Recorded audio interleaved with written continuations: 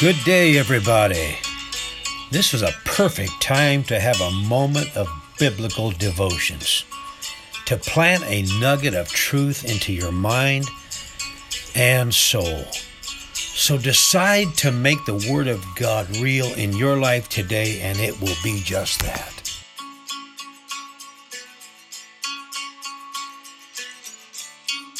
Good day, PPC.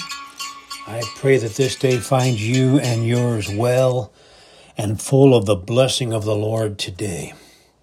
It's been a while since we've met on this platform, but I want to drop a nugget into your mind and soul today. Namely, Psalm 133, verse 1.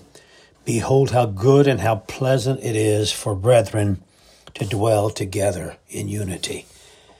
I received a lengthy text recently from someone who was really going through a struggle in their life. Struggles are real, aren't they? And so a few scriptures and a lot of prayer later, this person sent a very heartfelt response to me. And I felt like everybody under the sound of my voice needed to hear and experience their response.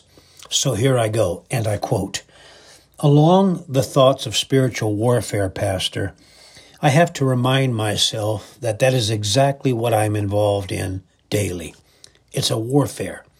When you're in warfare, the enemy isn't just going to roll over and wave the white flag because I stand my ground. If anything, the enemy is going to call for reinforcements. He's going to fight harder because he doesn't want to lose. Our adversary, the devil, comes at us like a roaring lion seeking whom he may devour. That doesn't sound like a pushover to me. That doesn't sound like an easy win either. They say it sounds like warfare. When David told Goliath he was coming against him in the name of the Lord, Goliath didn't just pack up his bags and run away. David still had to engage in the real struggle, the real conflict. And just like the devil can call in reinforcements, so can we. And that's what I have to keep reminding myself, Pastor, that I'm not alone, that I have a church family that cares about me sincerely. I know they will pray for me. And where 2 or 3 are gathered together in Jesus' name, He has promised He would be there. That's why an altar is so important. That's why fellowship is so important. Because the enemy wants to isolate me so that I feel alone. When I'm alone, I'm weak. But in my weakness, Jesus is made strong because I am more than a conqueror through Him that loved me.